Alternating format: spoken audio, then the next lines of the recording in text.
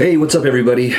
John Pronich, host of the 343 podcast, and I am trying out something new.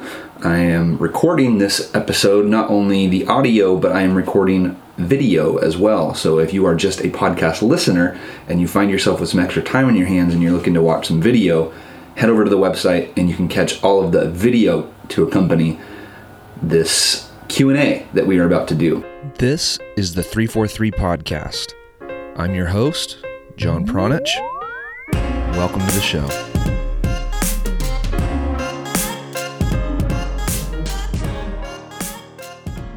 Over the last couple of weeks, a pile of questions have accumulated on a tweet that I put out there asking my Twitter followers what questions I can answer for them. And there were a lot of responses. I narrowed it down to about 25 questions that I'm going to go over right now.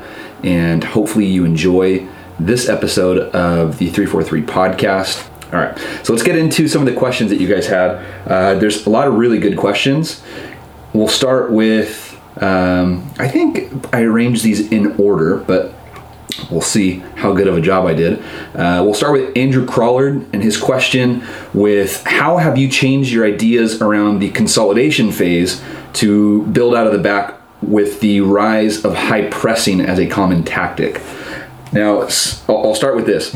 The consolidation phase, I first kind of started hearing about that verbiage or that lingo when I first saw Franz Hoek speak. He came and did a clinic here locally where I'm from in San Luis Obispo. He had a great relationship with Paul Holliker and with Andrew Ziemer. So together those guys brought Franz to the San Luis Obispo, California area. That's where I first got exposed to him. And that's when I first started to hear that idea of consolidation. And that's basically, like the beginning stages of when you have the ball. Most often in most of the graphics, it's referring to your defensive third of the field when you're in possession of the ball. So that's kind of the gist of that. I also started to see it with a video produced by Michael Jolly. Now, I believe he is from England. I believe he has some pro coaching experience, although it looks like his last stint didn't go too well. But he used to make these really cool little infographics and videos regarding building out of the back and different phases of play and things like that. And so he used the word consolidation as well. I'll link to one of Michael Jolly's videos in the show notes of this podcast so you can go see what I'm talking about. Okay, but let's get to Andrew's question. So it's an interesting question. So how have my ideas changed? Well, personally, I haven't coached a team since 2016. So it's been 4 years since I've been a head coach of a team. And my last job head coaching was just little kids. But what I will say is this. I had about 10 years of coaching experience prior to my stopping of coaching. And I didn't really start to see success until I stopped changing all of my ideas about the game. And it wasn't until I actually settled on a certain set of ideas that I actually started to see improvements, not only in myself as a coach, but my players and my teams. What I mean by that is I stopped allowing myself to be influenced by all kinds of outside factors, coaching education courses, this new hot topic, this book, this YouTube video, this drill, this all kinds of different stuff. So once I settled on how I wanted to play the game or how I wanted my teams to play the game, and I settled on what I believed in the different phases of the game, that's when I really started to see improvement. Now, we did encounter high pressing teams quite a bit, but it was most often on the fly for those teams. So those teams were making those changes during a game, compared to us, how we were playing was all well planned and well thought out and well rehearsed. So when it came to the game time execution for us, we tended to be much, much, much better and more fluid than the other team. So another team might try to press us on the fly. Their coach might start yelling, "Oh, they're building out of the back again. Press, press, press, high press, high press, high press." No problem for us because our girls or our teams were very comfortable with building in the back, and we trained with incredible high pressure in training in practice sessions. So to see or to encounter high press in a game wasn't that big of a deal for us.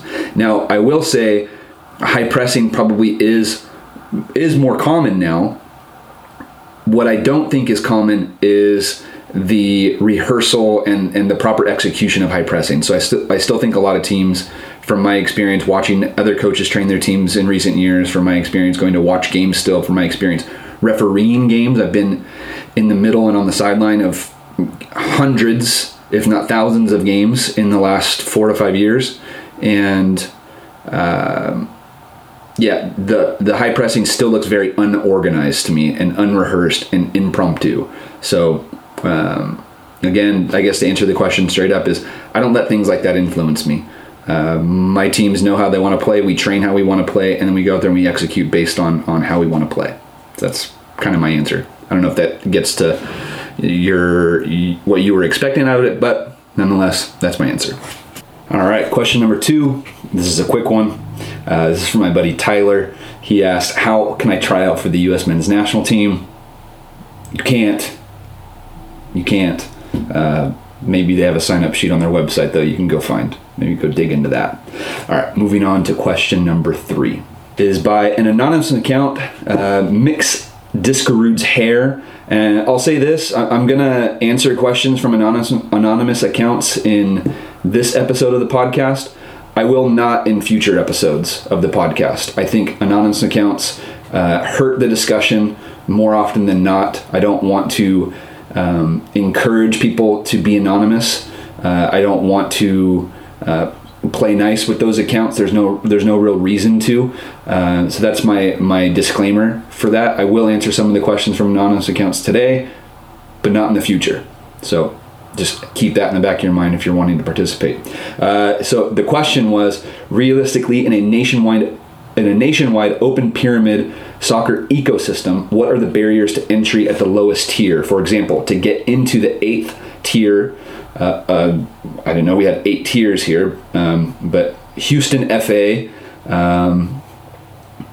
you have to pay $1,800 registration fee.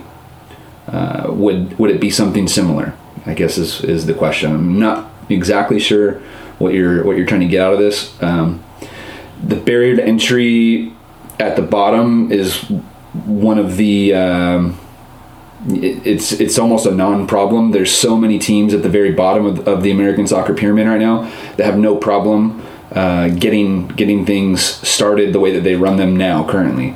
Meaning, there's plenty of men's leagues, there's plenty of women's leagues, there's plenty of kids leagues out there. So the barrier to entry there is not really the problem that needs to be addressed, in my opinion. The problem that needs to be addressed are the ceilings that are on top of all those different divisions. We basically have a caste system, meaning whatever place you're in, that's where you go. So if you have the fortunate ability to pay $1,800 and start a men's league team, that's awesome, but you're going to be a men's league team forever. If you have the opportunity to start a USL team, whatever their second or third division is in their own system, which is I think 4th tier now in the entire system. So if you can start a 4th division American soccer team, cool, but that's not the problem getting into that. The problem is what next? There's no ability for you to move. There's nothing. And I think that's the bigger problem that needs to be addressed. When you start talking about barriers to entry, it becomes an issue when you start talking about 3rd division, 2nd division, and then especially 1st division. So the barrier to entry to get into the 1st division in American soccer at the moment is hundreds of millions of dollars. That's the issue. It's the only way to get into the 1st division in American soccer is to pay that hundreds of millions of dollars, and that is the barrier to entry that we need to break down. We need to break through that caste system, I guess. The people that are kind of the best resources, I think, in that realm, there's 2 people, one in particular, but Dennis Crowley and Ricardo Silva did a great job of bringing their argument to the Court of Arbitration for Sport and to argue that American soccer does indeed have a caste system, and the way that the soccer is arranged here is not in line with how FIFA's bylaws are written. So they tried to challenge that in court, which I thought was very noble deal. They failed, But in the process, they also released a lot of information regarding their argument regarding how they see American soccer and the problems, how they see it, and different things. So those became great resources for all of us to go and use now. So I highly encourage people to go check that stuff out. And then taking that one step further to maybe be direct with your question, what are some of the barriers to entry at the lowest level? Well, Dennis Crowley happens to be an authority in that space as well. So he started a club from nothing, Stockade FC in Kingston, New York. And he has been very transparent about the process of starting a lower division soccer club, what it takes to run it, the day-to-day operations and expenses and the staff, picking players, tryouts, building relationships with the community, printing stickers, all kinds of stuff. So if you're looking for like an actual playbook of how to start a lower division soccer team, that's probably your best resource available. And I will link to that in the show notes of this podcast, so you can go visit Dennis's blog posts, multiple blog posts regarding his work with Stockade, and also how he has fought against U.S. soccer in the recent years. So yeah, hope that answers your question. Mix Discarude's hair. Hopefully you can come back with a real name next time. All right, next question. Another anonymous account, so hopefully we can start changing this. It comes from O-Town Voice. How many clubs are continuing to pay coaches during this off time? Will this disruption cause clubs to fold?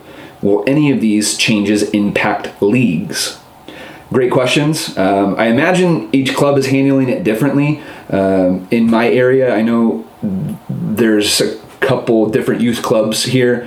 One of them is almost exclusively volunteer coaches, so I don't think that they're going to encounter many problems like another club locally probably will, because they hire mostly college and ex-college players, young players, to be their coaches, and they pay those coaches, and that's how they make their living. So I imagine those two clubs are handling things very differently. I don't know how they're handling them. I'm not involved directly with a club at this moment. I will retweet your question and see if some coaches and administrators can chime in and give you an answer for how things are being handled in their neck of the woods. So that is something that I will do when I'm done recording this. So hopefully you can get an answer from other people that are actually on the front lines there. To answer one of your other questions, will it have any impact on leagues? I don't think so. I don't think the league structures are going to change at all from something like this. Who knows? I think everything is almost unknown at this point. We can just assume things are going to go back to normal. I don't know if they will, but as far as league structures go, I don't see too much happening in that regard. So we'll see. But thank you for your question nonetheless. Let's see if we can get your real name attached to that next time. All right, next question. Question number 5. This comes from Dylan. Dylan asks, how fortunate do you think U.S. soccer has been with the timing of the Cordero news and the Players' Council debacle and the COVID pandemic? It seems it has taken a lot of focus away from this current situation. I feel like it should be a bigger deal given what's at stake. Well, Dylan, first off, great question. Thank you for contributing. And I do think that U.S. soccer and MLS and NWSL and a lot of other people are very fortunate that this is happening while the U.S. women's national team was gaining some steam with their lawsuits, while the transition happened from Carlos to Cindy Parlow Cone, while the new CEO of U.S. Soccer was announced. I think that, yeah, I do agree to an extent that U.S. Soccer is fortunate, and that all the other entities are fortunate as well, because it kind of gets brushed under the rug. And I also think that this isn't the first time that's happened. I remember thinking multiple times, like, wow, like these guys are lucky that, you know, all this other news is happening, be it the presidential campaign and election that happened in 2015 and 2016. I think there was some bigger news that happened then. There were some other just big world events that happened, you know, in 2017, 18, and 19 that just seemed to kind of coincide or kind of took over the news cycle, when I think some issues in U.S. soccer could have taken precedent. But on that note, I have said before that I think a lot of the people that operate within U.S. soccer governance or operate in board member positions at, whether it's clubs or state organizations or things like that. I think a lot of people hide in soccer because that's where they can find power. I look at that from a local standpoint as well. Like when I was on the board of directors for a local recreational soccer league, I was constantly questioning the motivations behind people being there. I had no idea why non-soccer people wanted to be on the board. A lot of times I kind of settled in my own mind that it was because they wanted some type of power. Like they couldn't get it at work, or they couldn't get it at home, or they couldn't get it wherever. But yeah, that's kind of how I feel about that. So Dylan, to answer your question, do I think they're fortunate? Absolutely. Sorry for the rant. Okay, moving on. Question number 6 comes from Isaac. And Isaac asks, what are your thoughts on the different youth leagues in California? So Cal South, NPL, DA academies. I've had some discussions with a few coaches in what is best and the lack of accessibility for DAs to get the best players in California. It's an interesting question. It's a good question. It's a question that a lot of people, especially in California, are facing. Every time the season changes here. There's a ton of leagues that operate here. The Development Academy, ECNL, SCDSL, CSL. I'm missing probably 5 or 6 big ones just in Southern California alone. And so that's from probably Paso Robles to San Diego, which is only about half the state of California and only coastal. So there's a ton of different things to kind of unpack in that question. What I will say is a lot of times for most players, I'm not saying this to be mean or rude, I'm just trying to be real, I guess. The league doesn't matter for a lot of players. A lot of players are in it and a lot of families are in it for recreational purposes, meaning they are looking to just have an activity for the kids to do while they're between the ages of 10 and 18, which is totally fine. It's absolutely fine. I'm not trying to discourage anybody from participating in recreational soccer or even club soccer if that's the objective. But it's just important to think realistically about it. Now, if your player is a player that wants to take it seriously and your player has legit potential, then it is important what league they play in. For boys, I think if your player, again, wants to take it seriously, it has shown that he wants to take it seriously, it's important for your player to be in the Development Academy given the current structure of everything.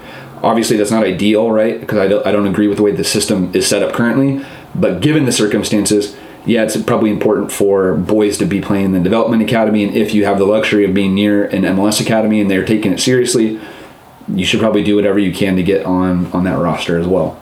On the girls' side, I don't know much about how the Girls Development Academy is being run, other than the kind of the headlines that I see that a lot of teams are leaving. So I can't speak with authority on that topic. I do think that ECNL is probably a better spot for girls to be right now, given that college soccer seems to still be the route that most female players are going now. So they're going from playing club soccer in their teens to being on college rosters and then progressing from there. The leagues, to me, a lot of times pick whatever your closest one is, the easiest one, the most affordable for your family, the most beneficial for your player. But if you are looking for something serious for a player, then I think DA or ECNL, boys and girls respectively, is probably still the route to go. All right, we got another question here from another anonymous account. So just a reminder, not going to be doing those in the future. For this reason, actually, I don't necessarily agree with the question. I remember when I first saw it come in, I wasn't a big fan of it. Anyways, Conserve D Wall is the person's name, and the question is, why are the best technical players being developed in North Texas, FC Dallas, for example, and Philadelphia, like the Union? I thought California was a hotbed, but those two areas have produced Pomacall, Pepe, Aronson recently, and those are the standouts. Plus, those teams are playing their youth. Thoughts? Lots of thoughts. I have lots of thoughts. The first thought is it's a loaded question, so you're throwing in some of the bias some of your bias, I think, in projecting that through your question, because I don't necessarily agree that the most technical players are coming out of North Texas or Philadelphia. That's the first thing that came to my mind. I think that the FC Dallas and Philadelphia, they are doing a good job of promoting some of their younger players and pushing some of their younger players through their ranks. I think that's very, very good. I don't know enough about the players that they're pushing through to know if those players are actually developed at those clubs or not. So I'd have to do my research on that. What FC Dallas and Philadelphia both have is the luxury and the ability to do that, though. So a lot of other clubs or teams in the United States don't have the ability to progress their most technical players to first teams like FC Dallas and like Philadelphia do. For example, in San Luis Obispo, we have 10 clubs locally, none of them with first teams. And there are plenty of technical gifted players here, but we are 200 miles from the nearest professional team. So who's to say that the most technical players aren't being developed here in San Luis Obispo? They're not being seen. And you can say that for a number of different areas around the country. So I hope you understand what I'm getting at there, is that I don't necessarily think that the most talented players are coming out of North Texas or Philadelphia. I think that those players or those teams have the luxury to produce those players in a different way than a lot of areas in the country. On that note, I don't think that players like Aronson or Paul McCall or even Pepe to a certain extent are the most technical players in their class. So yeah, there's that too. There's plenty of guys from California that I think are much better. Much better. So, yep. I'll leave that one there. Moving on to the next question. This comes from Sunny Jim. Don't know if that's an anonymous name or if that's your actual name. We're just a super happy Jim. I don't know. We'll see. What can you do when you are raising kids or players in a soccer culture wasteland? No pickup games for 50 miles. And Chris Kerr actually jumped on that question and said, this is something similar to what I wanted to ask. Pickup breeds creativity, competitiveness, and a chip on your shoulder to get better. I feel like it's a fundamental reason we aren't producing talent at a faster rate. Jim and Chris, I agree. Pickup is important. There's no right or wrong answer, I think, in this case, other than you have to find a way to do it. Whether it's getting the kids in your neighborhood, if you live outside of town, it's just you and your kid playing one-on-one somehow, playing with a wall, whatever. You have to find a way to do it. There's no right or wrong answer there. Drop your kid off at the park. Go with your kid to the park. Go ask people to find games. Organize games amongst your neighborhood. There's a number of different ways. The only thing that would be the wrong answer there, I guess, is not doing something at all. And any type of right answer, I think, would be just going to try something. Try a bunch of different things and see what works. I find it hard to believe you can't find a group of people within 50 miles that want to play pickup soccer. Number 9. This comes from Southern Gentleman, another anonymous account that asks a lot of questions on Twitter. And I have some things I'll address to him later as well. But who is in your 11 regardless of health and why? So he's asking, what is my starting 11 for the U.S. men's national team regardless of health? Because we seem to have a lot of players injured all the time. And why? I'm going to tell you straight up, I hate these questions because it doesn't matter what I say or what anybody says. A lot of times the people that are asking these questions are only looking to inject their thoughts. So here's actually, I'll just address this now because I had it later on down the list. What I would prefer to see somebody like Southern Gentleman do, number 1, is not be anonymous, and number 2, you state your 11 and ask other people for feedback. If you're so interested in these types of things, you do that. I think a lot of times people don't care for the reasons behind a lot of the answers. If I projected that a player should play at a certain position at a certain time on a certain team, whatever, doesn't matter. They have their minds made up already. So it's not helping anybody, right? That's how I feel about that. Southern Gentleman. Let's see your starting 11. Put it out on Twitter. Next question. Anthony. I have a 7-year-old daughter who loves the game. What do you think is the best way for her to improve? Her dribbling is okay, but she can't kick very hard. Thank you in advance. Anthony, great question. I have a very simple answer for you. She needs to get on a wall. So get a ball, find a wall at your house, at the park, a racquetball court, wherever, and hours and hours and hours with the right foot, with the left foot, with the laces, with the inside, with the outside, different spins, different ways to control it, all kinds of different things, different amounts of power in the kick, different types of strokes, all kinds of things. If your player is dedicated and wants to get better, the wall isn't going to feel like homework to them. It's going to feel fun. If your player is not that dedicated and doesn't have the mindset of wanting to improve, it's going to feel like a lot of work, but you'll probably learn a lot about your player in that sense. So the wall is the absolute best tool for technical development, and we've talked about that a lot on 343's blog. We've talked about it in podcasts. If you're looking for plans on how to build a wall, there's a guy named James on Twitter. I'll link to his account. He has free plans for how to build a little kick wall, is what he calls them.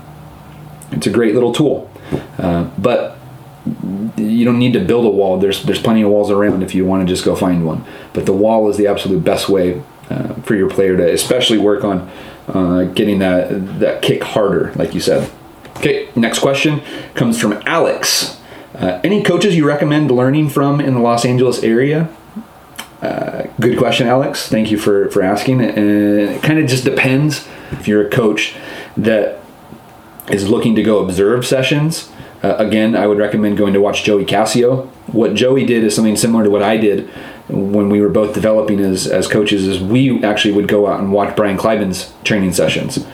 And so Brian Kleiban would be very open and welcoming and transparent with his training sessions, and Joey and I would get to sit on the sidelines. You can see Joey in a lot of the 343 coaching videos, walking around, taking notes, helping out with training sessions, whatnot. So if you're a coach that's actually really interested in learning, doing something like that is very beneficial. Outside of that, I would say, just finding people that have been in the game for quite a while, going and watching their sessions, going to college coaches' sessions, everything like that, going to sneak in at professional training sessions, whether it's at Dignity Health Park or wherever LAFC trains on Cal State LA's campus, I think. Going to watch as many training sessions as possible. Not necessarily because you think the coach is good, which you might, but just watching training sessions, watching players, taking notes, just being in that environment, especially a professional type environment like college or professional, you're going to learn a lot. So I would say just go out there and watch sessions. Number 12, the 21st Century Model, another anonymous account, asks, do you support the 21st Century Model for Division I men's college soccer? Well, it's kind of, again, a loaded question because the account is asking about what the account is pushing. So, is that 21st century model a positive change for college soccer? Probably. The guys, you limited it to just Division I's men's soccer. It should be, in my opinion, if it gets implemented, it can't just be for Division I men's. It has to be for Division II, III, and NAIA and all the other colleges or college levels. And shouldn't be just for men. It should be for women too. So if you're changing things, you got to change all of them. Is it a positive change for college soccer? Yeah, probably. For them to be playing more often, that's never a bad thing. But changing the length of college soccer doesn't change any of the problems that we face in American soccer, if we're being realistic. College soccer would still be a problem. College soccer would still be not an ideal destination for our top-level players, be it girls or boys. And American soccer suffers from many, many, many other crippling problems outside of the short NCAA season. So I understand the appeal to the change, but I don't think it's a true fix to any of American soccer's problems, and that's really where I'm most concerned. So I appreciate the question, but moving on. James Breslin asked if you could write a mission statement for or club principles for a new or existing club, what would they be? He says that he's in the process of helping write them for a new club, and we want to get it correct. We want to focus on development and hope to avoid the ruts other clubs have fallen into. Difficult question. Mission statements a lot of times are, I don't know, nice words. A lot of times you go to a club's website and you see their mission statement and it's just words, man.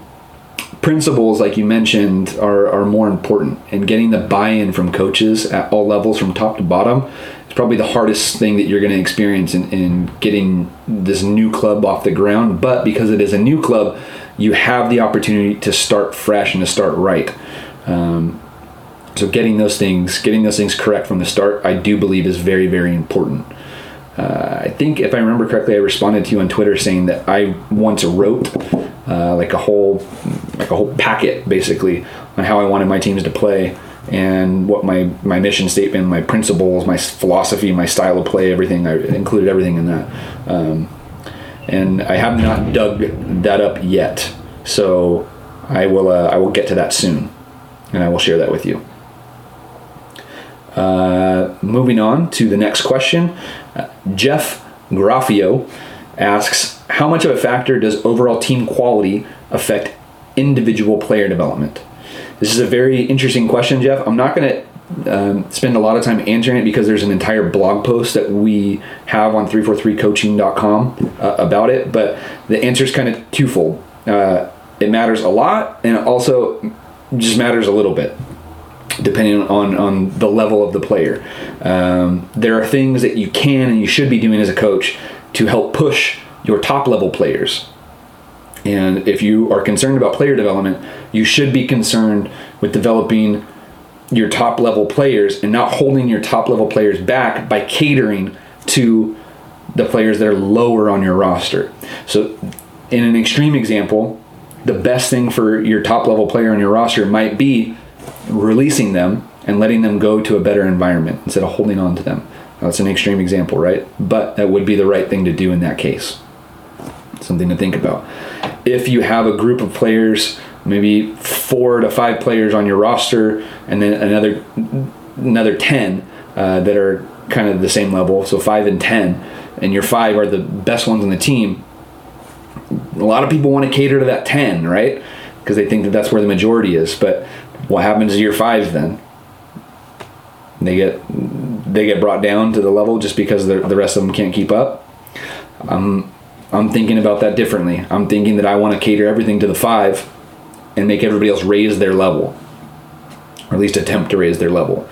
A good example of this would be, and I hope he doesn't mind me saying this, would be Adam Finney, that works at Mariposa High School in Mariposa, California. Mariposa is a very, very small town, 1,500 people maybe, in a geographic location that is completely isolated from the rest of the communities, soccer playing communities. Adam has 3, maybe 4 players that have legit soccer skills. The rest of them, it's a mixed bag. There's everything from players that played a couple seasons in rec to, I think last year he had a player that had never kicked the ball before coming out to tryouts. Adam caters to that top level, and those 3 to 4 players at the top of his roster get the sessions are designed pretty much around them and what they're capable of, and everybody else is asked to raise their level to theirs, which I think is very good. Adam's been very successful with that. His teams finish first or second place in a lot of years. They've made really good playoff runs in the high school playoffs, and the team is a great group of girls. They all support each other. They all help each other. They all laugh. They all cry together. Everything. It's really special to see what they've built there. But I think Adam would be a great resource if you want to reach out and see. or hear from him, because he's actually in the midst of it all the time. So, but like I said, I'm going to post a link in the show notes to an article that Gary Kleiman wrote regarding soccer player development philosophy and how to group or categorize or stratify those players on your roster into group 1, 2, 3, which one you cater to, why, the results, all kinds of stuff. It's a very, very interesting article, and I'm excited to share that with you, Jeff. Robert asks, what should a player do if he wants to play a lot but does not want to pay travel team fees or isn't going to make the cut? Should he play on 2 rec teams? Should he do this or that? Kind of piggybacking off the answer I gave earlier, it depends on the long-term goals of the player. If the player wants to, pursue soccer as a legitimate, career goal, if they want to play professionally, they need to be in a professional environment as soon as possible. As soon as that goal is realized, that's when they need to get there. If the kid has legit potential, that's where the kid needs to be. If the kid just genuinely just loves the game and just playing for fun, yeah, no problem. Play pickup soccer, play rec soccer, play as close to home as possible. Play in the schoolyard, play with the wall, play all kinds of different things, play in the backyard. Get on social media, start an account there where you can meet and interact with people across the world. If that's the type of environment that they're looking for, I think there's plenty of opportunities for that. But I think spending some time and realizing, what the kid really wants and being realistic about the potential of accomplishing that, given your family's circumstances, given the kid's talent, everything that's involved in that. But being realistic about it, I think, is very, very important for a lot of families to sit and think about. So yeah. Next question. Scott, how big of an impact do you feel lower division sides doing well in the Open Cup would have in trying to push the argument for promotion and relegation? Great question, Scott. It reminds me of Cal FC and the run that they had a few years back when Eric Winalda was coaching them. They were basically a men's league team that knocked out an MLS team and then went to overtime with another MLS team, Seattle Sounders, in like back-to-back weeks. And you saw at the end of that stint, that second period in overtime, the guys were just gassed. I mean, they were men's league players playing against these guys that are training as full-time professionals. It's completely lopsided, right? At the time, that made some people turn their heads and whatnot. But that entire competition is so lopsided that Cal FC story is probably similar to the Leicester City FC story when they won the Premier League. Like it's 1 in 5 billion or whatever that thing is. The odds were for that. So I don't think that's where we should put all of our energy in hoping that an Open Cup team makes a run, because I think that's going to be incredibly rare. I don't think we'll see anything to that extent for a very long time. Where that fight needs to take place, if we really want to see promotion relegation gain some traction, that fight isn't on the field. It's in the boardroom. Yeah, so the changing the decisions or the minds of people in the boardroom is where we need to be fighting. When I say we, I mean a member of the board needs to be in there fighting on behalf of fans and coaches and players and investors and parents and players, because that's really that's who's going to benefit from promotion relegation, is all the people that are outside of that MLS bubble right now. So getting somebody to fight for us in the boardroom is very important. Until that person is fighting for us as fans that want it, as investors that want it, as players and coaches and parents and whatever that want to see something like promotion relegation. I think right now we're kind of still in number one, an education phase. I myself am still learning about the ins and outs of promotion relegation, what it actually entails, what it takes, the benefits, the pros, the cons, everything. I'm still learning. I think a lot of people need to spend and invest a lot of time in learning. The real thing that we can do is to put pressure on those people that are in the boardrooms, and put pressure on the outlets that like the media outlets, American soccer writers, to cover things like this. I think that's important. That's where that fight should really be taking place. I think if we're hoping for an Open Cup run, we might be disappointed. All right, question number 20. This one's easy. I'm going to breeze right through this. Arj asked, do you think Olympic qualifying in the Olympics will take place this year? Nope. They're canceled. They're moved to 2021, so we can skip past that. Will the player pool for the US 23s be affected if it's postponed? I haven't seen anything about them changing the restrictions on who can and can't be involved. I don't know if they'll make it like a U24 tournament or something like that. I haven't seen anything about that. But I do think that the roster will get a significant shakedown because the players that were chosen right now, they were selected based on their current form, the current situations of their clubs, a number of different things, and that all changes, especially with the way things are now, but who knows where things are going to be a year from now. So, yeah, that whole roster is going to get a shakedown. You asked me to name my 23 players that I think absolutely must be in the Olympic team. Again, that'll change next year. Who's in form, who comes on the scene, who falls off.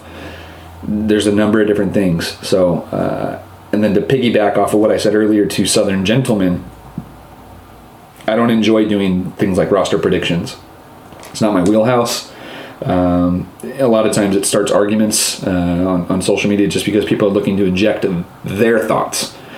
I'm not saying that's what you're trying to do, but that's just my stance on that. You also asked who are my 3 overage players that I would take if we actually made the Olympics. Again, that changes now. Who's in form next year? Who knows? It's the older guys, and they're going to be a year older. Maybe if we were selecting a 29-year-old this year, player's 30 next year. Are they still in the wheelhouse? I don't know. So I will say this: none of the older players on the U.S. men's national team excite me in pretty much any way. So I'm not too stoked on any of those players right now. I would almost say give the keys to all the young kids and let them run with it. That's kind of how I feel. I hope we make it. There's another question. Maybe I'll skip to that one now. From Southern Gentlemen again. So this is the question I actually was going to answer from him. How far could the first choice U23 team go in the Olympics? Here's the interesting thing about the Olympics, Confederations Cup, Gold Cup, World Cup, Euro Cup, but these summer type tournaments that we have as nations are crapshoots. If somebody is in good form, gets some good breaks, has a deep roster, all kinds of different things factor into that. But Croatia is a very good example. Got to the final of the World Cup by only winning, I think, 3 games.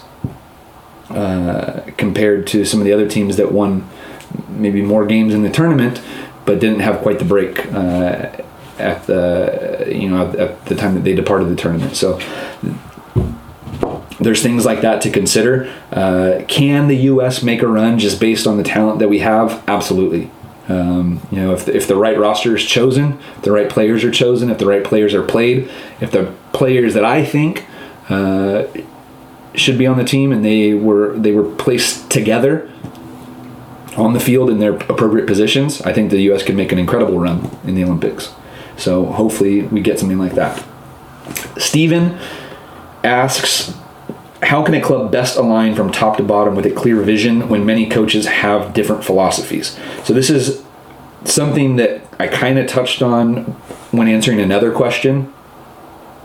I believe it was the question asking how to write a mission statement or writing the club's principles for a brand new club. Now that's starting from a clean slate, right? On the other hand, what I think Steven is asking is how can a club that already exists, that already has all these moving parts, get everybody to align? It's very, very difficult. Something that I've tried as a coach and a director at a local club here. It's very, very difficult to get people to buy in. There's a lot of egos. There's a lot of history. The best way to do it, you have to play politics. I'm actually looking at a book that I feel like is very important for people to read if you want to learn how to do something like that. I have my camera stacked on propped up on a stack of books.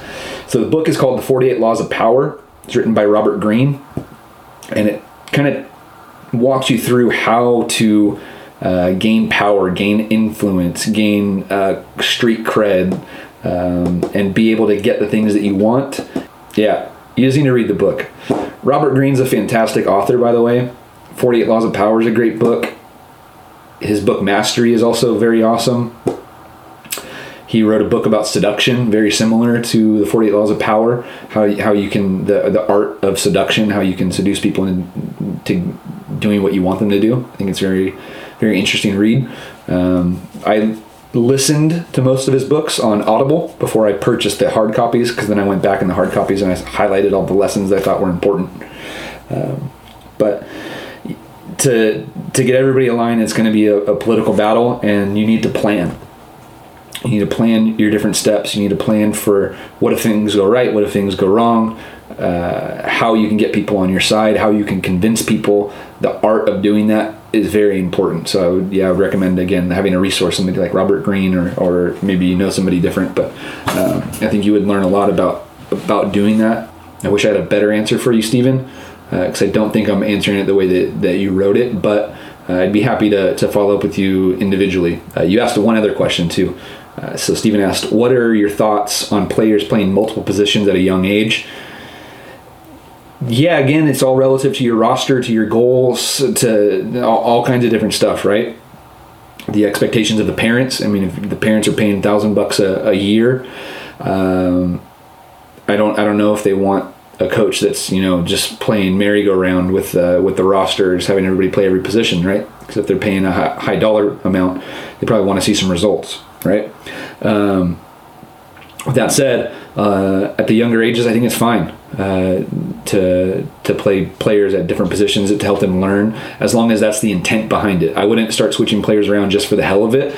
I would do it intentionally, or have intention behind it, and teaching them the reasons behind all these different switches and the positions and everything, with the idea that, hey, this is going to help you at your position, left winger, if you know what the left back is always doing, something like that. So I don't think that that's detrimental, but be realistic about it, and don't just be doing it for fun, or if you're winning 10-0, you start throwing your goalie at forward or whatever. That's fun. That's rec soccer stuff. If that's what you want to do, cool. Let's see. Owen asked about the best independent, clear description of how USSF is structured and how it operates and who decides what, who's on the board, who votes, and all that stuff. It seems like someone somewhere could actually have like an organizational chart with descriptions so that the public can learn it. You would assume so, right? You would think that would be on something like on US Soccer's website or something like that. It's not. You would hope so. It's not clear. It's very hard to get information out of US Soccer in regards to these types of things. It shouldn't be that way. The two best resources I've come across and that I've been lucky enough to become friends with over the years are Daniel Workman and Chris Kessel. They've done a remarkable job of researching, getting in the trenches, and finding all of the appropriate information and disseminating that to the people. And the people being people like me and you. They both run remarkable websites that distribute the information. Chris has a phenomenal blog where he writes about a number of different topics related to American soccer. Daniel has his daily morning podcast that he puts out. Daniel had the fortunate experience of working behind the scenes with Eric Wynalda when Wynalda ran for U.S. Soccer president. So Daniel got a crash course in American soccer politics through that, and he shares a lot about his experience working with Eric, working with other campaigns, who did what for who, and who was involved in all of that. So those two guys, I think, are your best resources, and they both do put out graphics, blog posts, podcasts, all kinds of different stuff related to that topic. So Daniel Workman, Chris Kessel, I'll link to them in the show notes. All right, that'll do it for this episode of the 343 podcast. I hope that you guys enjoyed this new style, this Q&A style. I don't plan to do this a ton. I do hope to do it again in the future. I would love your feedback on how you think the episode went, what you would like to see more of. That will help me in the future to produce a more precise podcast to make sure that we are getting the answers that you want and that you need when you guys have questions. So if you want to reach out to me on social media, my handle is @thatcroatianguy. You can follow me on Twitter or just engage with me on Twitter. That's a great spot to have a conversation with me. And if you are looking for more information about 343, all of our programs, all of our podcasts, all of our blog posts are available on 343coaching.com. Once again, that is 343coaching.com. All right, thank you for tuning in to this episode of the podcast, and we will catch you guys next time here at 343. Thanks.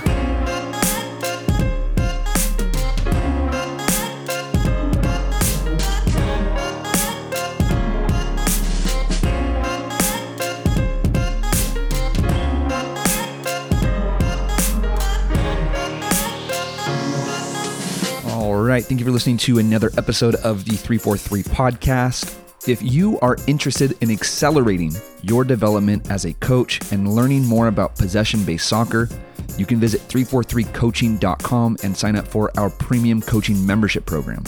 That is where you will get access to video, audio, and ebook lessons that will help you reduce your trial and error time by showing you the methods that have been proven to work in the American soccer environment.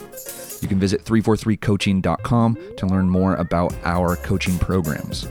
Once again, that is 343coaching.com. All right. Thank you for listening to this episode of the podcast, and we will catch you next time.